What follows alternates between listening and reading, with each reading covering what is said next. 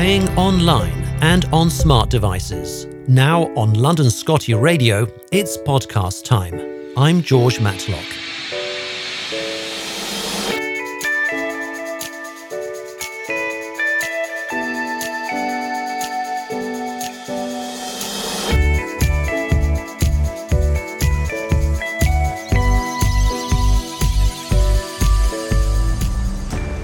Welcome to Collared, our revamped series of in-depth interviews where we won't let anyone go until we've got the answers. That's right, tonight we talk to someone about the very unusual circumstances that led them to choose a Scottish Terrier. We all have reasons why we fall in love with a dog breed like Scotties. Many of us have decided to go for it and land a puppy during lockdown, or we simply retired and have oozes of time to pamper a pooch. But some stories, like tonight's, are far more amazing. Our first guest on Collared is someone who experienced a very different kind of lockdown. Let me introduce you to London Scotty Club meeting marshal Nicola Murray. Welcome. Thank you, George. And hi, everyone. It's great to have you on the show. You're obviously known to many of our members already as a meeting marshal. I wanted to talk to you because you have a very special reason. But first of all, let's talk about your dog, because that's what everybody wants to really know about, right? So you're the proud owner of young Hamey. Now, first of all, tell us about Hamey. How old is she? So Hamey was born on the 15th of September 2020. She is now 14 months old, if I get my maths right. Yeah, she is just a bundle of naughtiness, joy, stubbornness. She definitely tests my resilience anyway, but she's just been an incredible addition to my life and has completely changed what was happening before, and I really try to give her the best I possibly can do and really sort of enrich her life so she has a fantastic, beautiful life. And when I see that in her, I get such joy out of it. Obviously, anyone who's got a pet, whether it's a dog, a cat or anything else, always wants the very, very best for their pet, right? But your case is a little bit different to the run-of-the-mill pet owner. Now, I want to turn to why you acquired lovely Hamey. For this, we have to take you back to events in London on the 29th of November 2019. 2 people were killed in an incident in London, which has since been described as a terror attack. You were present when this happened. Yes, so I don't go into absolute details because there's obviously a lot to try and navigate, around that. But essentially, I wasn't supposed to be there. My friend had an osteopath appointment that they gave to me in the area, so I went there. And afterwards, I thought, should I take the tube home or should I walk across the bridge? And it was such a beautiful, bright blue sky day. I thought, just go across the bridge and, have a look at London landscape and sights and that sort of thing. And, I started walking across the bridge, and the further I got, I thought it was a fight or something like that. And then the closer I got, I realised actually it was something different. It was until actually the police arrived that I thought, I realised something really serious was going down. And at that point I started running, and just the sounds that I was hearing, I didn't know if I was running into more danger. So actually where I went was quite an interesting path, because I didn't know if I was running away or running into more danger. The incident itself was obviously terrifying, but the months and years afterwards were just as terrifying as I tried to navigate PTSD that I didn't know that I had at the time, but also being diagnosed and going through the therapy was equally as scary and terrifying as the incident itself. Yeah, so you had to navigate twice, is what you're saying. Once to save your life, and the second time to rehabilitate your life in a way. Exactly. I think, I'm a sort of normal civilian person. I've had no training in any of this. So what I didn't realise when you have PTSD, just how scary and traumatising the effects are. So, the flashbacks, the nightmares, they can be they're really awful, because they have lots of intrusive thoughts that I didn't know how to work out. I didn't even know how ill I was till actually quite late on. And you feel so almost guilty and ashamed for having these horrible thoughts, because you think, I'm not that sort of person. I've never had these horrible thoughts. What's happening to me? So it is really difficult to sort of understand, and it's really difficult to admit to yourself that actually I'm not well, but I don't know why I'm not well or why this is happening to me. So the incident that took place, if we understand correctly, you were walking onto London Bridge. So this was ahead of you on the bridge, whatever was Exactly, happening. yes. And, exactly. And then did you, as most people I think would normally do, would reverse and run back away? Back. So is that what you ran it in reverse? Yeah, I ran back. Yeah. And I didn't know till later on, I'll explain later on, when my therapist took me back to the area, that I took a really weird route. I seemed to be running all over the place and trying to sort of escape, what was happening. And eventually I got to London Bridge rail station. I went through the barriers, and actually I came back because I thought to myself, there might be somebody on the other side. And I went back through and I got on a train and ended up in Streatham, quite far away from, I live in North London. For me, Streatham was quite far. And I just sat and phoned my parents, and I was obviously quite upset and not really understanding, what was happening and what had happened, how I got there. So I couldn't remember a lot of the stuff because it seemed to me I was trying to run as fast as I could, but I couldn't run fast enough. Right, so was it a little bit like, when you have a dream, you sort of, and you're trying to run from something, and you just can't run fast enough, and you get that frustration. It's usually what wakes you up actually afterwards, but you get that kind of frustration of, my legs just will not carry me fast enough. Is that how you felt? Yeah, I felt it was like, I was describe it as, like a sort of big monster, and they've got big feet, and you're kind of like going really slowly. But the thing is, George, this wasn't a dream. No. This was very, very real. And to feel that utter terror and panic in such a very, very short period of time, I had never experienced before. I hope I don't again. And it's so terrifying. It's really, really difficult to put into words. And I think for anyone who's gone through, some sort of trauma, it's really, really hard to communicate it in words without completely terrifying someone else.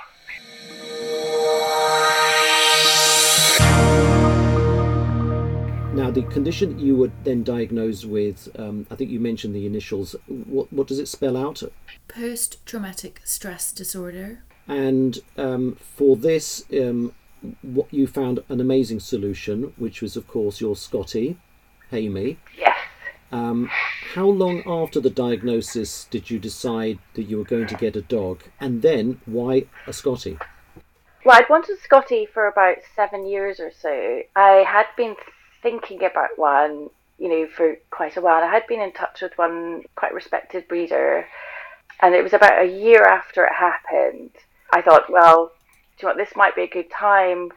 I had struggled quite a bit up to that, not up to just before that point, whereby I found it difficult to leave my flat. I wasn't really engaging with friends or family. Christmas was, well, there wasn't really Christmas because I didn't want to spend any time with anyone. That was Christmas, and the September afterwards, that's when wee Hamey came into my life. And so I did spend quite a long time thinking to myself, is this something that I could handle?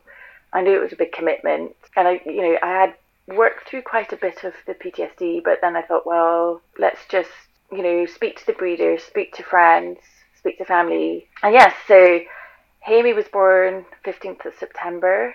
I got her, she arrived, I went to go and meet her in November, and she completely changed my life in so many amazing ways. I mean, I can go through the journey with you if you'd like. By all means. So this was November of 2020, right? Yes, exactly. Yeah. So almost a year actually after it all happened. I thought to myself, I want to give this beautiful wee soul the most amazing life I can possibly, give her. So I started, going to my local park and taking her for walks. And she was quite small, she was still quite young at the time. And I, over time, I started meeting other people in my local park. She became friendly with other young dogs at her age and older dogs. And we were all meeting 3-4 times a day in the park, and it was lovely because I got to sort of share stories, ask questions, share knowledge. Amy does have a little, Scotty attitude, Of so course. that she was bossing everyone around in the park, even the older ones. What I decided to set up a WhatsApp group for people who are, who live in my local area who have dogs, and we're all parents on a WhatsApp group. It has been really great for all of us because we, now meet regularly in our local pub, go for some food and drinks, and share stories, have a laugh, and it's really built a sort of community for me, but also for Hayley herself, and that she has, some really really good sort of doggy friends that, that they all love hanging out, but also the parents. We all support each other and look after one another. So it's been really fantastic from that perspective. Brilliant. And has Amy changed your world? And I mean, are you now like fully rehabilitated, or how would you define where you are in terms of the timeline? So basically, what happened was once she became a little bit older, what I started doing was trying to sort of give her a really great, give her the best life I possibly could. And also by then I thought to myself, I have to show her other things rather than her local park. So started going to getting on the bus and the tube. Went to Margate quite a few times, and she loved rolling around in the sand and the sea. Loved, we went to Brighton. The pebbles she wasn't too sure about, but definitely the sea. And really sort of like it enabled me to get out of London, see, go to the seaside, have some fish and chips, just trying to sort of move myself away from just being at home. And she loved it. The look, and when she was running around the beach, she used to roll over and get all the lots of sand in her fur. I think you know what I'm talking about. Absolutely. But, I guess in a way, it's ironic that you've gone through a period where you wanted to get yourself out of the house at exactly the same time as the rest of the UK and the rest of the world, in fact, was going into a lockdown, a different kind of lockdown, of course, because of COVID-19. And so I guess that made it even harder, right? So these times were actually the times that I was able to go. There was, I think, the in-betweeny bits, in-betweeny COVID lockdowns. And, when lockdown was happening, if I look back, if I didn't have her, I probably wouldn't have left, and I think it would have exacerbated everything. And even if we were able to go to a local park, she was still quite young at that time, so she just loved. I used to let her off the leash, and she'd be running mad around the park. But as lockdown eased, and in between, I was able to sort of get out and experience a little bit of a sort of different life and give her a different life and perspective, and she was learning new things the whole time, and that's what I was really wanting to give her that opportunity to do. Fantastic. And she has changed your life. Yeah, so going back to the instance, I was going towards the end of it, she was maybe about 11 months at this time. My therapist wanted to take me back to where it all happened. And I was obviously quite nervous. I'd been once with my therapist into central London without Amy. I have a dog sitter that looks after her sometimes. So I thought, just go in, and I just hated it. And so the second time, the therapist said, no, we have to go back to where it all happened. So I went, and I took Amy this time because I thought, I just need a little bit more support than going on my own. Also, I felt responsible for someone else. So anyway, we went there. I had a little bit of food in Borough Market, and my therapist came along, and I thought, there's no way I'm going to be able to go all the way where it happened. We got onto the bridge, and we were chatting, walking. I was getting quite anxious as the further we got along. And we got to the point where it all happened, and lovely wee Amy decided to relieve herself with the smelliest, biggest way that she could ever relieve herself. And for me, it was fantastic because it really sort of separated everything, and it just made me think, okay, that's the end of it. That's the end of this nightmare that I've had to go through for the last couple of years. I can deal with anything now, because the images that I had before has been replaced with Amy relieving herself. And, and it really surprised me just how in tune she was with me and how I was feeling and that anxiety. And as soon as she did it, it just lightened everything. And I thought, okay, I can do anything now. Her and I can do anything now. We can go anywhere. So not long after that, actually, I wanted to go up to Scotland, where I'm from. Mm-hmm. And so we got on the overnight train from Euston up to Edinburgh, met my sister and her dog for breakfast, and then went up to Oban, and then got the ferry across to Mull and Iona.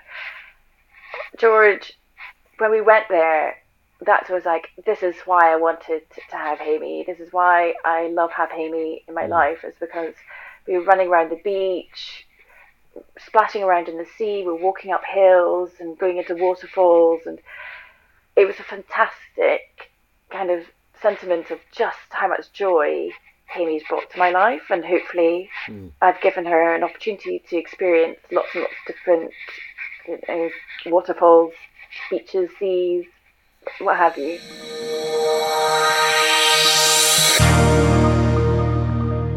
And tell us about your sister. You mentioned a dog there. So what kind of dog does she own? That's a good question. I'm not too sure. Her name's Luna, and I think she's a crossbreed, but yeah, she's quite interesting. Luna, she has this amazing ability to communicate with anyone in the way that she barks. Really? I'm not too sure if Amy and Luna are best friends, but I think they tolerate each other, but Amy's quite bossy, so I think it's sometimes a bit challenging, that one. So is there a little bit of Scotty, do you think, in your sister's dog? Yeah, she's definitely got the attitude. Got the attitude. I think it comes with Scottish dogs, actually, but yes, okay. Just Scottish people in general. Now, it's incredibly topical that we're obviously talking about this, all of this today, in particularly because, as you'll know, what happened over the weekend. Yeah. People forget about obviously terror attacks until there's a recurrence. And like this bungled explosion on Sunday at the Liverpool Women's Hospital, where the assailant was the only victim of that atrocity. It's now been declared a terror attack. When you hear such events, how do you react when you hear of these things? I think each time something happens, as you say, there's a resurgence of interest in these sort of things. I think there needs to be a lot more work done with government and different sort of terror groups to really find out why they're happening, to have better programs to rehabilitate people. I would also say for the victims, the families, friends, colleagues, survivors, and anyone who's been affected by these attacks, a lot more support. I work with a charity called the Peace Foundation, who are fantastic because we do a lot of, I'd say, meditation sessions, breathing sessions, listening sessions, and really sort of, meet other survivors or victims' families or friends or colleagues or anyone who's really been affected by terrorist attacks, and try and support and sort of give sort of advice to each other. It's a very difficult thing to navigate because you don't really want to talk about it to your friends and, to, I guess, people, friends, family or colleagues on a day-to-day basis. But if you've been through something like this, it's just so massive that it might not even enter someone else's mind. So it's how you navigate that conversation, and also, learning how you would talk to someone who has gone through this and support them in a positive way. So there's still a lot of work that we're doing. I'm working with some other smaller groups who we're trying to sort of, for example, there's no one day that we can commemorate people who've lost their lives and support people who've been affected by terrorist attacks. And I'm trying to work with different groups. Can we have something that we could all come together and remember and think and support one another? Now you're being very active, obviously, in helping in this way, and I think it's very, commendable that you're doing this. I know you've had, obviously, the professional help and the diagnosis and so on, but it looks like perhaps the single biggest tonic for you has been having Hamey. Absolutely. I mean, if I think back about what my life was like, beforehand, she's enabled me to, literally get out my flat. She's enabled me to go and meet new friends. She's enabled me to travel. And all while I've tried to do it with her best interest. So meeting other dogs, getting out to go and, see new places, meet new doggy friends. And she's really sort of given me that drive to sort of think, I want to be able to give her the best life. And by doing that, it's actually given me a better life. And it's enabled me to sort of understand, I can survive this, I can do this. And I feel really together we can both do it. So she has completely and utterly changed my life. And just the joy that I get from seeing her face running around the beach or running up a hill and, whatever it is, she just loves it. Even just to my local park and chasing the squirrels, which is the new thing, chasing the squirrels, or foxes that she's just 2 days ago seen the first fox for the first time. Quite an interesting experience. It just gives me another dimension to my life that I didn't have before, and it's really enabled me to go and do such cool things that I definitely wouldn't have done on my own, and definitely wouldn't have done, a couple of years ago. So Hamey is very much the therapy dog. I would say so. I mean, don't get me wrong. She's still a handful, I'm sure, but she gives back more than she takes by the sound of it. Absolutely. But the thing is, she does it without knowing it, which is, which is quite interesting. And I think for me, it's the joy of her joy. And I think that's really where I love having a Scottie. And, the London Scottie Club itself has been fantastic. Setting up, lovely walks, meeting other Scottie dogs for Hamey, meeting other owners, and the WhatsApp group where we chat and share stories is a real lovely community for me. That you feel that you belong, and that's really important for me. And I think it's really important for Hamey. She might not know it. Well, I have to say, on behalf of everyone in the club, we thank you for that, and we're very appreciative of that kind of feedback. I very much hope that this club is there for everyone. Sometimes it's just people who are lonely, or people who can't get out of the house for any reason. In your case, that was certainly true for a while. I'm glad, though, you've managed to get out to do the walkabouts with us and to meet others. And I think you're very brave. I think you've told us the most amazing story, and I think it's going to really resonate with a lot of people. I hope very much that none of our listeners ever have to experience what you did, but I, at the same time, know that they will be very much moved by this very frank and open discussion, and so thank you very much for that. Nicola Murray, thank you for being on the show. Thank you very much. Thanks for listening to London Scottie Radio. This and all our podcasts are available online at londonscottie.club. If you liked it, be sure to subscribe to us from your favourite podcast player app. Also visit us on YouTube for fun videos. And if you have a Scottish Terrier in London or nearby, be sure to join us.